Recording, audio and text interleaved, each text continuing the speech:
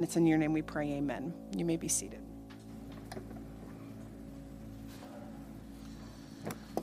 Each week we get to see people that we haven't seen in so long, and we're very thankful for that. What the problem is, Dr. Deans is out front, and he's a doctor, so I can't really hug you in front of the doctor. So at some point, he'll give me permission, or we'll just distract him.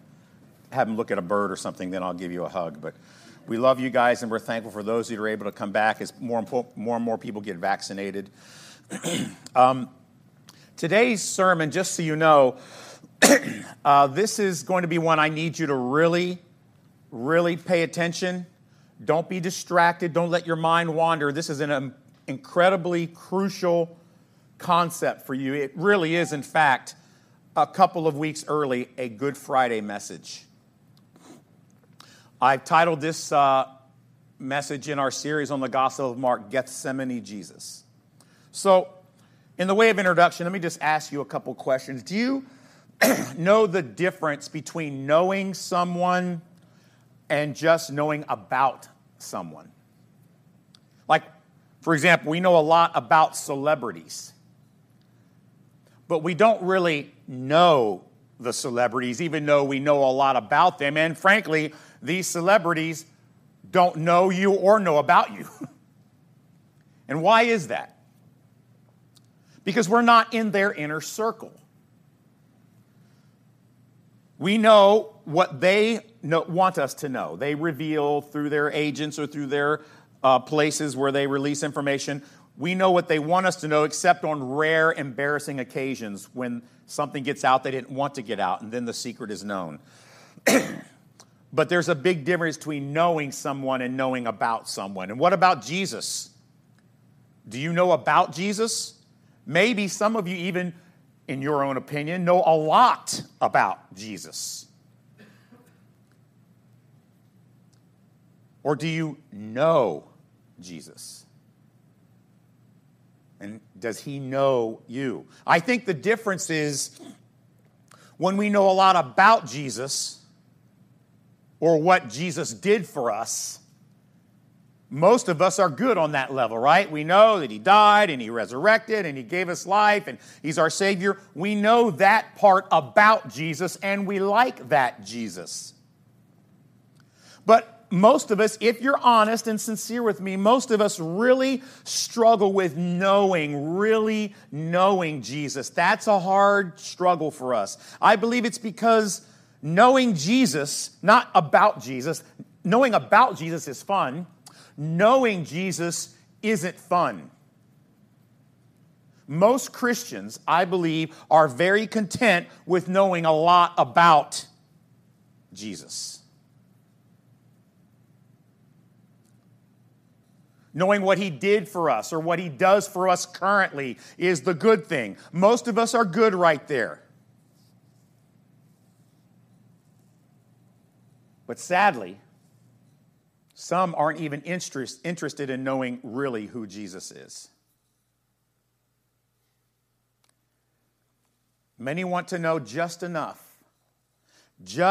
about Jesus to qualify as a Christ follower. Really knowing Jesus comes with perhaps a cost we're not willing to pay. Sometimes what we do when it comes to knowing Jesus, and we're very good at this, especially as American Christians, we're very good at playing around the edges.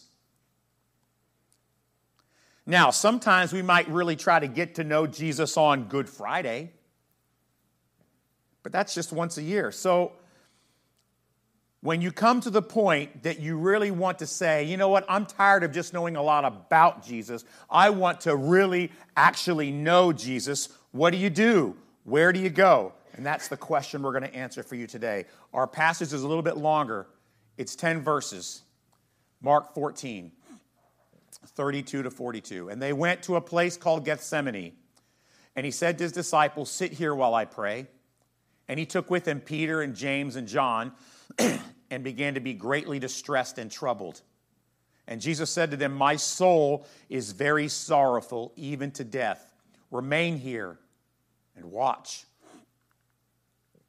And going a little further, he fell on the ground and prayed that if it were possible, the hour might pass from him.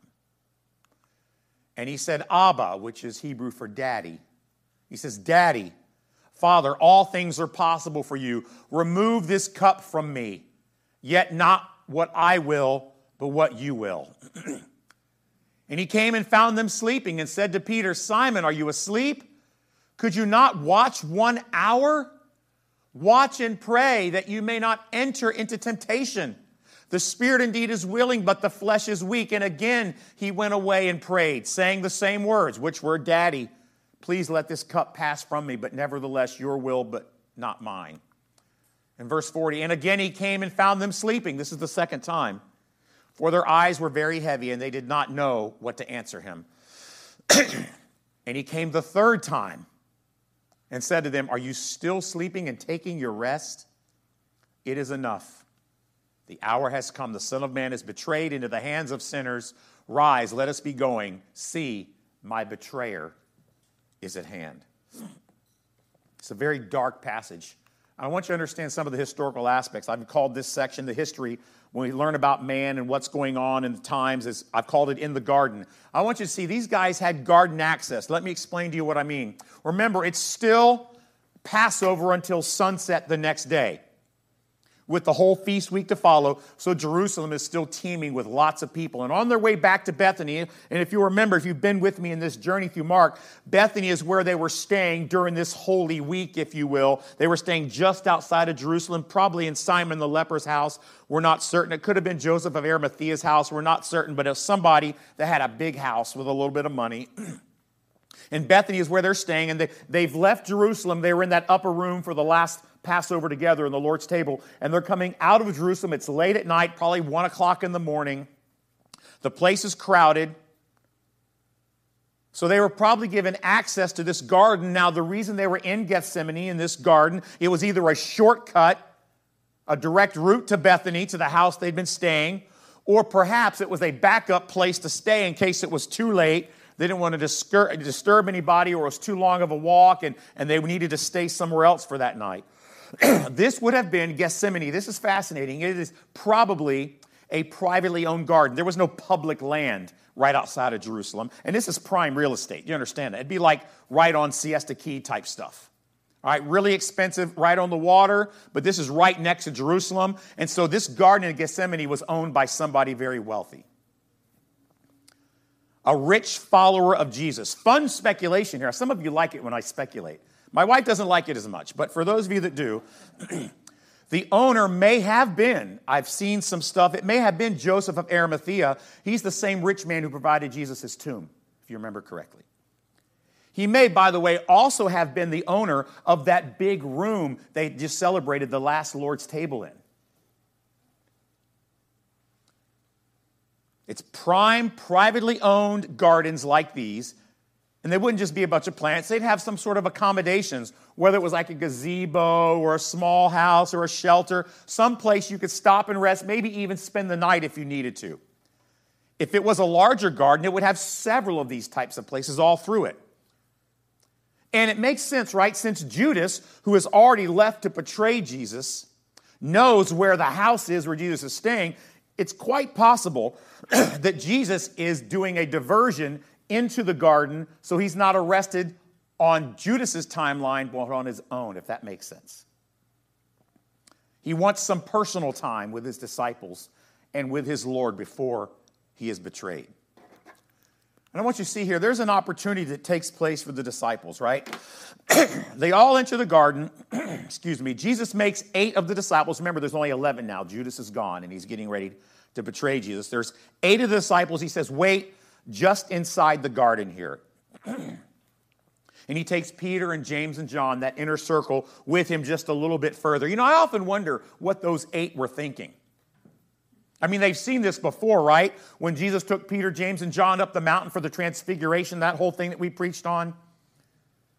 And now he's doing it again with these 3. In the darkest hour of his life, Jesus turns to the only other humans on earth who might be capable of offering some sort of comfort or support for him. Peter, James, and John. These are the 3 that Jesus has had his closest connection with throughout his public ministry.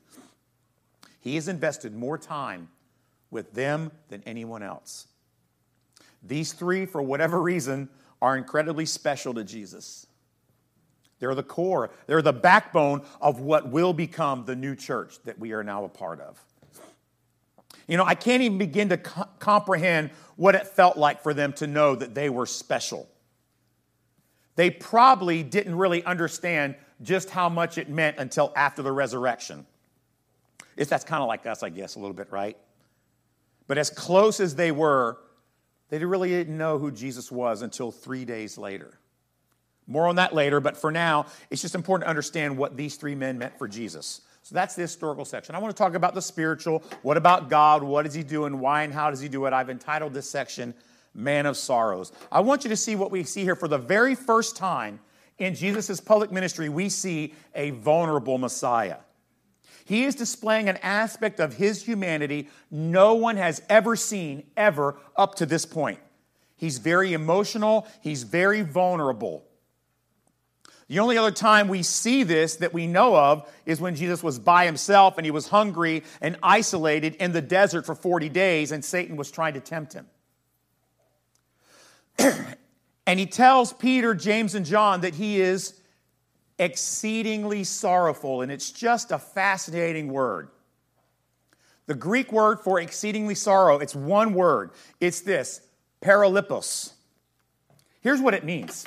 Here's what the word that Jesus used actually means. It means enveloped, drowning with grief, related to the thoughts of death, or enveloped with grief so great that it could cause death. So no matter what we know is this, the feeling is I'm about to die or I'm so worried it might kill me. Even here, though, in his darkest moment, with the specific word that Jesus picks, he's still teaching. He's letting them know the hour's come. I'm going to die. I know you've been in denial about it, but it's going to happen. But they are, at this point, and this is what's so heartbreaking. These men who Jesus knows better than anyone, they're incapable of empathy.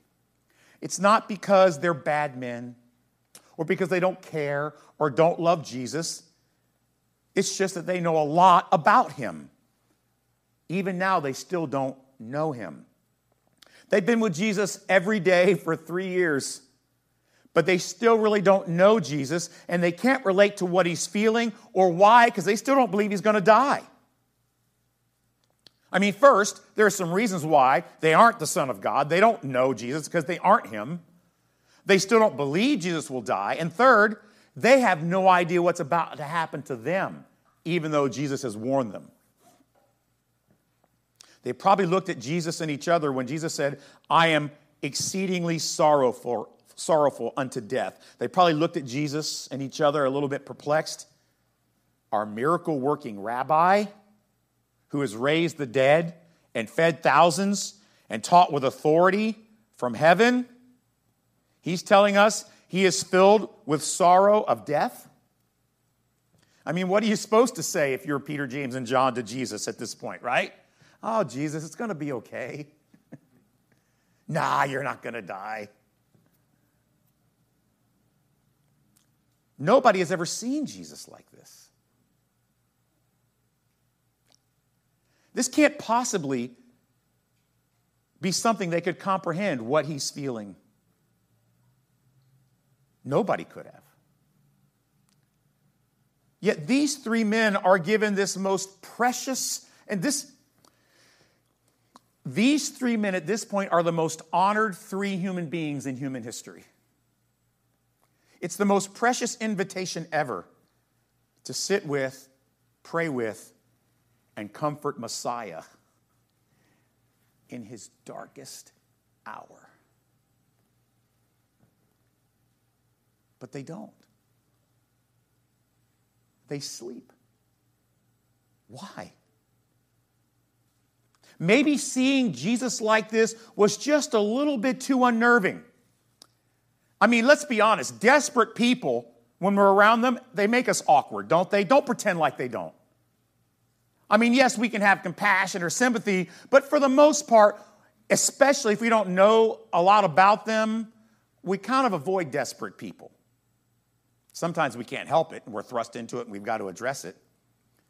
But if you had to wake up one morning and say, you know what, I'd like to fill my day with just people absolutely desperate, that would be fun. So that's where we are. And then we see this thing about Jesus and this cup. He wants a different cup. So I'm just going to tell you now, when I was writing this section this week, I'm not sure I could explain how it made me feel. There were emotions, guilt, fear, relief, comfort. It was like all rushing through, cycling. I was embarrassed by something, which is this. And it hit me like around Wednesday. I know a lot about Jesus, but I didn't know him as good as I thought. But this week, for the first time in a while, perhaps ever, I got to really know just a bit more about my Savior. And it had a profound impact on me. This is it, right here. He knows he is about to become, and listen carefully, just don't let anything distract you for the next few minutes.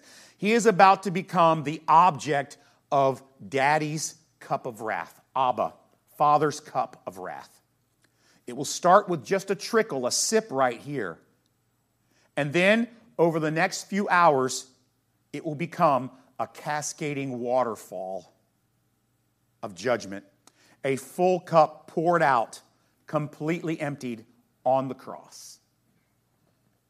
Have you ever seen someone so full of sorrow that they stumble, they can't walk, and then they fall down in tears? Have you ever seen that? Maybe a video, or maybe you've experienced it yourself. I know I have. Where they are stumbling aimlessly and then fall to the ground in pain. That's what Jesus does here when it says he goes a little further and fell to the ground. He stumbles further, falling in tears, but Peter, James, and John don't go. They're staying behind. They don't watch. They fall asleep. And now Jesus is completely isolated. He's on the ground, and here's what he cries out. Abba, Daddy, the endearing Hebrew term. He's crying out to Daddy, but Daddy won't hear him. Do you hear what I just said? His prayers are going unanswered, unheard.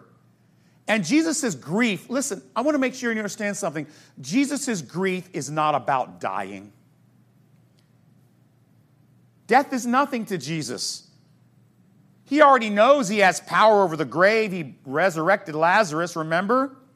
He's already predicted to them that he would conquer the grave. He says, listen, I'm going to go, but when I come back, I'm going to restore you after you scatter. That's what we preached on last week. The agony that he's feeling is the fact that he's going to become everything Abba, Daddy, Father, hates and abhors. Everything that must be judged and cleansed. It's about the horrifying cup of wrath he's about to take at this moment right here, the first sip of that cup in his prayer. Are you ready? I'm going to give you some deep theology. It is right here at this moment in the garden, on the ground, when he prays to Abba, Father, Daddy, and his prayer is not heard. It is that moment where Jesus became sin. That is the moment he became hated. Not just by men, but by God. That moment right there, he is now sin. Tears from other gospels, we know, sweating blood. It is a full-on grief and sorrow attack. A level of despair no human could ever endure. Jesus is as far removed from his state of glory and power as he has ever been. He is, in fact, at this point, right here, right now, as he becomes our sin, right there, he is, in fact, the loneliest person in human history. I think of prophecies in the Old Testament. I looked around and no one was there. That's him right here, Gethsemane Jesus. It's so horrifying. Jesus prays for some other way. Just give me some other cup, please. I don't want to become everything you abhor and hate, Daddy. But he's still willing to pay the price. The Father doesn't hear his prayers. He is cut off, as Isaiah says. And I want you to see this rejected invitation. There, as Jesus is praying on the ground for a while, long enough for Peter, James, and John to become uninterested. They're not even watching this incredible scene before them. They decide to catch a few Z's because it's late. You know, it's like 1 a.m. They've had that long Passover dinner. It's been a long day. After all, it's extremely late. They're exhausted. Jesus goes back to get some consolation from them, and he finds them sleeping. You know what the saddest part about this whole thing is? Jesus is hurting. He's devastated. He's invited them, these three, the closest people in his life, he's invited them to comfort him. Messiah is asking humans for comfort. Through the moment that he's enduring, this moment where he passes from Jesus to the Lamb of God who takes away the sin, this is the moment it happens, and he's hungry for some sort of companionship. But nobody's interested. He has given them a precious invitation into the deepest crevasse of who he is. But they are not here for that. How? How could their rest be more important than what Jesus has just offered? I'm giving you a chance to know me like no one in the world will ever know me. Right here, right now, and instead they choose sleep. He wakes them up. You couldn't pray with me, Peter, for just an hour? And when he addresses Peter, it's all of them. You understand, Peter, James, and John. Peter, you have no idea what's about to not hit not only you, or not only me, but you. You really ought to be praying. If I were you, I'd be praying right now for the temptation that's about to overwhelm you, the thing you're about to experience, the one I just warned you about a few minutes ago right before we entered the garden, that you would all scatter. He goes back to his spot of grief, loneliness, and sorrow, and despair and rejection, and he prays the same thing again. He returns a second time. They're sleeping again. He's still the loneliest man in human history. He wakes them up. Guys, you better pray. Things are going to get really bad in about 20 minutes. You better wake up. He goes back and prays some more. The loneliest man in human history comes back. They're sleeping again. You still can't pray? You want your rest more than you want to be with me at this time when I need you the most? And Jesus says, enough. I'm done with this. It's time. Let's go meet my betrayer. How are they so callous? Imagine the despair, the heartbreak. Those who he loved the most would rather get their rest than share his suffering. He's cut off from the Father, rejected by his closest friends, family is nowhere to be seen, and on top of all that, he has become the target of everything God hates. This moment right here, not on the cross, it's right here. I mean, who wants to be associated with that? Okay. The personal section. I hope you're ready. I want to talk about knowing Jesus. This was the social media campaign. I was really excited this week. Mark the Evangelist retweeted my sermon preview. Isn't that great? It's so true. To this day, we regret falling asleep when Gethsemane Jesus wanted us to pray with him. And this was my tweet. We are so motivated to know Easter Jesus. But why do we consistently ignore Gethsemane Jesus?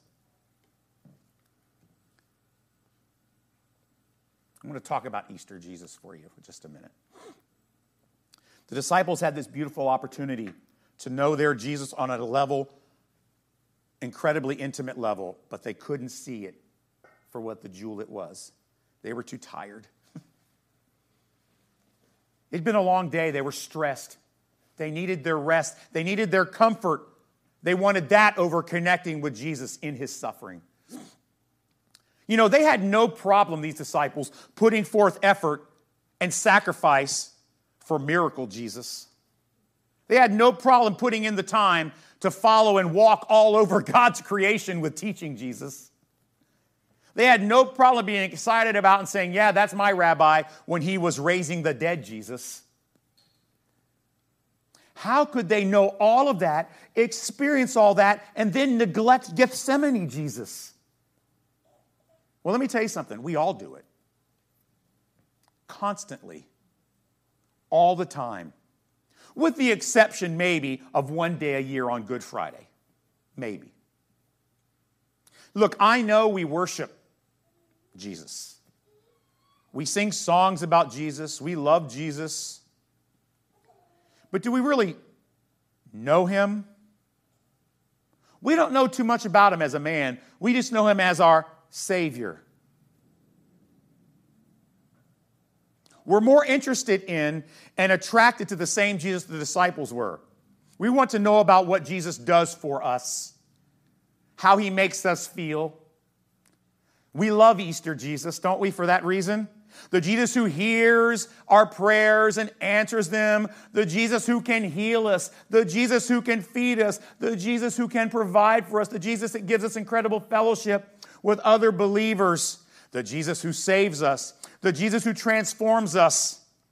That's the Jesus we want to know, right? He's not the pitiful, desperate Jesus. He's our champion Jesus. He's our victorious Redeemer who satisfies our soul, Jesus. He is Easter Jesus. Church, we can't connect with Jesus like we do with our friends and family over a nice meal or at holidays or Disney World. Jesus tried those things with those disciples, did he not? All they did throughout that time was learn more about Jesus, but they didn't really learn to know Jesus. Let me tell you something. If Easter Jesus is the only Jesus you spend time with, you don't know anything about Jesus. You don't know him at all. I'm not saying you might not be a Christian. That's not what I'm saying. What I'm saying is you don't really know your Savior very well. Gethsemane Jesus. This is the one to know. Look at these passages from Isaiah. Chapter 53, the second part of verse 2. Look what Isaiah says about Jesus. He had no form or majesty that we should look at him, and no beauty that we should desire him. There was nothing about Jesus that anyone wanted a part of. Didn't that sound like Gethsemane Jesus right there? Look at chapter 53, verse 3, the first half. He was despised and rejected by men, a man of sorrows, familiar with grief. Even his own disciples rejected him. See, if you really, truly want to know Jesus, Gethsemane Jesus is the one to spend time with. Our Savior at his most vulnerable point. Gethsemane Jesus is where we are humbled. It's where we are broken. Gethsemane Jesus is the one with the power of transformation, where we learn to genuinely love our Lord. But we don't spend much time with Gethsemane Jesus compared to Easter Jesus. Why is that? Well, because, let's be honest, the way I just described it, Gethsemane Jesus is depressing. He's pathetic. He's pitiful. He's lonely. He's desperate. He's rejected. And the scripture says in Isaiah, he's unattractive. He's a man of sorrows. He's hated. That's why we like Easter Jesus more. But I'm going to give you a concept today that I really hope you can take with you. I want to call it the fellowship of his sufferings. You want Gethsemane Jesus today? Paul gives us incredible insight and instructions. And look at the depth of what Paul is willing to do to know Jesus. Philippians chapter 3, verse 10, 11. This is powerful. That I may know him and the power of his resurrection, not on Easter Sunday, but that I and may share his sufferings, becoming like him where? In his death. That by any means possible, I may attain the resurrection from the dead. Paul says, when I want to learn more about resurrection power, when I want to really not just know about Jesus, but I want to know Jesus, I don't go to Easter Sunday in the tomb that's empty. I go to the garden. Paul's words demonstrate how time with Gethsemane Jesus transformed his values. Through his knowledge of learning about Jesus' suffering. Do you really want to know Jesus, Christian? Truly fellowship with your Lord? It must start with extremely uncomfortable time with Gethsemane Jesus. We must meet Jesus there often in the garden. As often as the Spirit invites us at his most vulnerable suffering state. It is, in fact, the same invitation Jesus gave Peter, James, and John. He's invited us to know him in his sufferings as well. If you're interested, by the way. Maybe you're not. What things in your life at this point are more appealing to you than this precious imitation? Maybe it's your rest. That was number one for the disciples. And frankly, I think it's probably number one for most of us American Christians. Life is stressful. We get tired. We need rest. Maybe it's your job that you like more than this precious invitation to know Gethsemane Jesus. Maybe it's your addiction you love more than Gethsemane Jesus. Maybe it's your hobbies. Maybe it's your politicians. Sometimes, you know what, sometimes we can't even get ourselves motivated to meet Easter Jesus once a week on Sunday mornings because we want our rest. Never mind Gethsemane Jesus. Church, we can't just wait for Good Friday once a year anymore to meet Jesus here in the garden. How about we do it every Friday? It's so important. And why is that? It's because Gethsemane Jesus gives us a precious gift of brokenness before God, because it is there that we realize that we are the reason that he's in the garden in the first place. We put him there.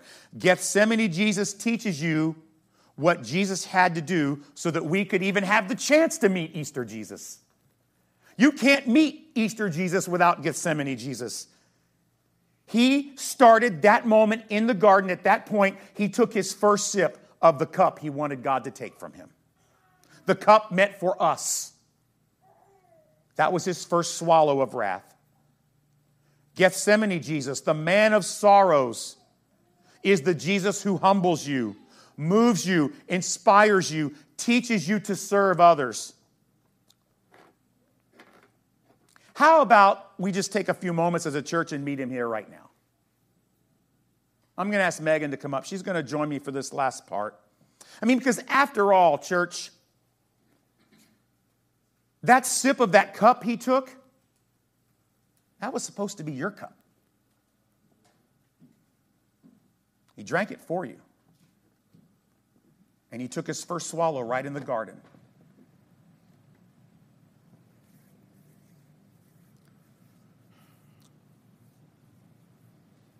Heavenly Father,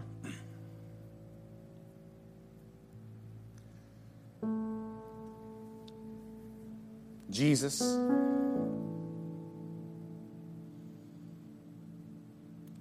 we have time to be busy later. We'll take our rest later. But this moment today, right now, we want to get to know you in the fellowship of your sufferings. Can imagine if we were there in the garden watching you take that first sip. of that cup meant for us.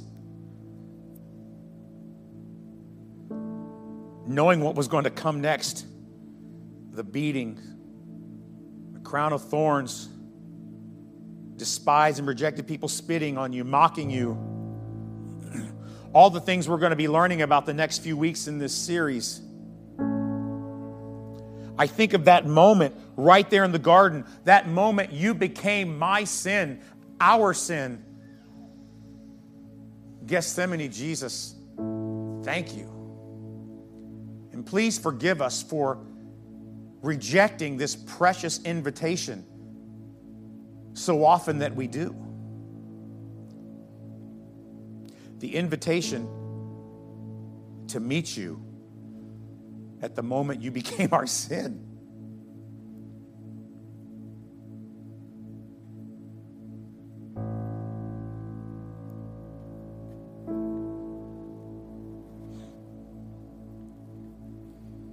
Jesus,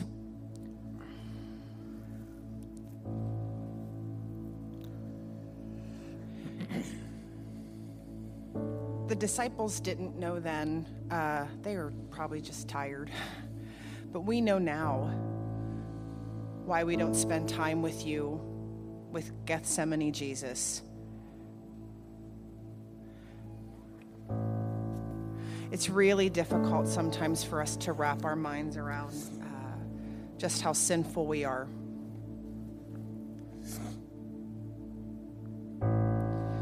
All of the times that we added just a drop to that cup. And we stand here today knowing that we've been redeemed and we've been forgiven, but yet we know that we're going to leave this place in just a few moments and we're going to add one more drop to the cup. And so it's really difficult for us knowing or having some sort of an idea or concept of what you went through. We think we know just how bad it was. We have no idea what it was like for you to have a cup of all sin for all of time fall onto you. And it's hard for us to sit with you in the garden because we added to it and we continue to add to it drop by drop by drop by drop with every sin. The stuff that we think is a sin. We know the stuff that we do is bad, but yet all of the other stuff that we do too, the times that we don't love other people in your name, the times that we don't honor our father and mother, the times that we don't cleave to our spouse, the time that we aren't good parents, the time that we are dishonest. I mean, all of these things that we do, drop in the cup. And we're grateful that we get to stand here today. We know, we sang it earlier, when we see you face to face when we're ransomed with others in glory. But it can't just be about that. So no, you don't want us, we know that our sins have been forgiven, but yet we're going to sin again. You don't want us to live in sin east to west. However, help in our hearts, help change our hearts. Change our thoughts. Change our heart. The heart's the problem. We're going to keep adding drops, but help us to maybe add one less.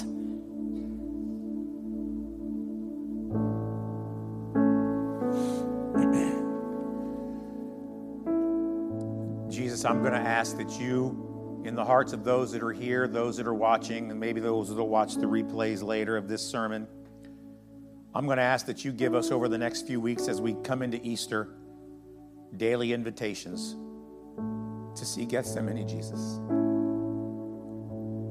Constantly remind us that we should watch and pray.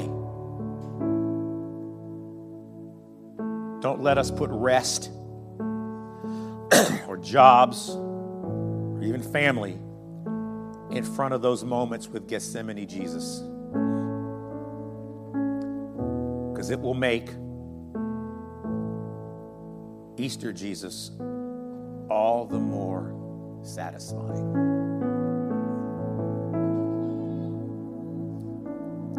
Invite us often and give us the willingness to avoid the temptation that would keep us from being with you in the fellowship of your sufferings. In Jesus' name, amen. I'm going to ask you to go this week. Be mindful of Gethsemane, Jesus, and hear the invitations often and heed them as quickly as you can. Have a great week. We love you.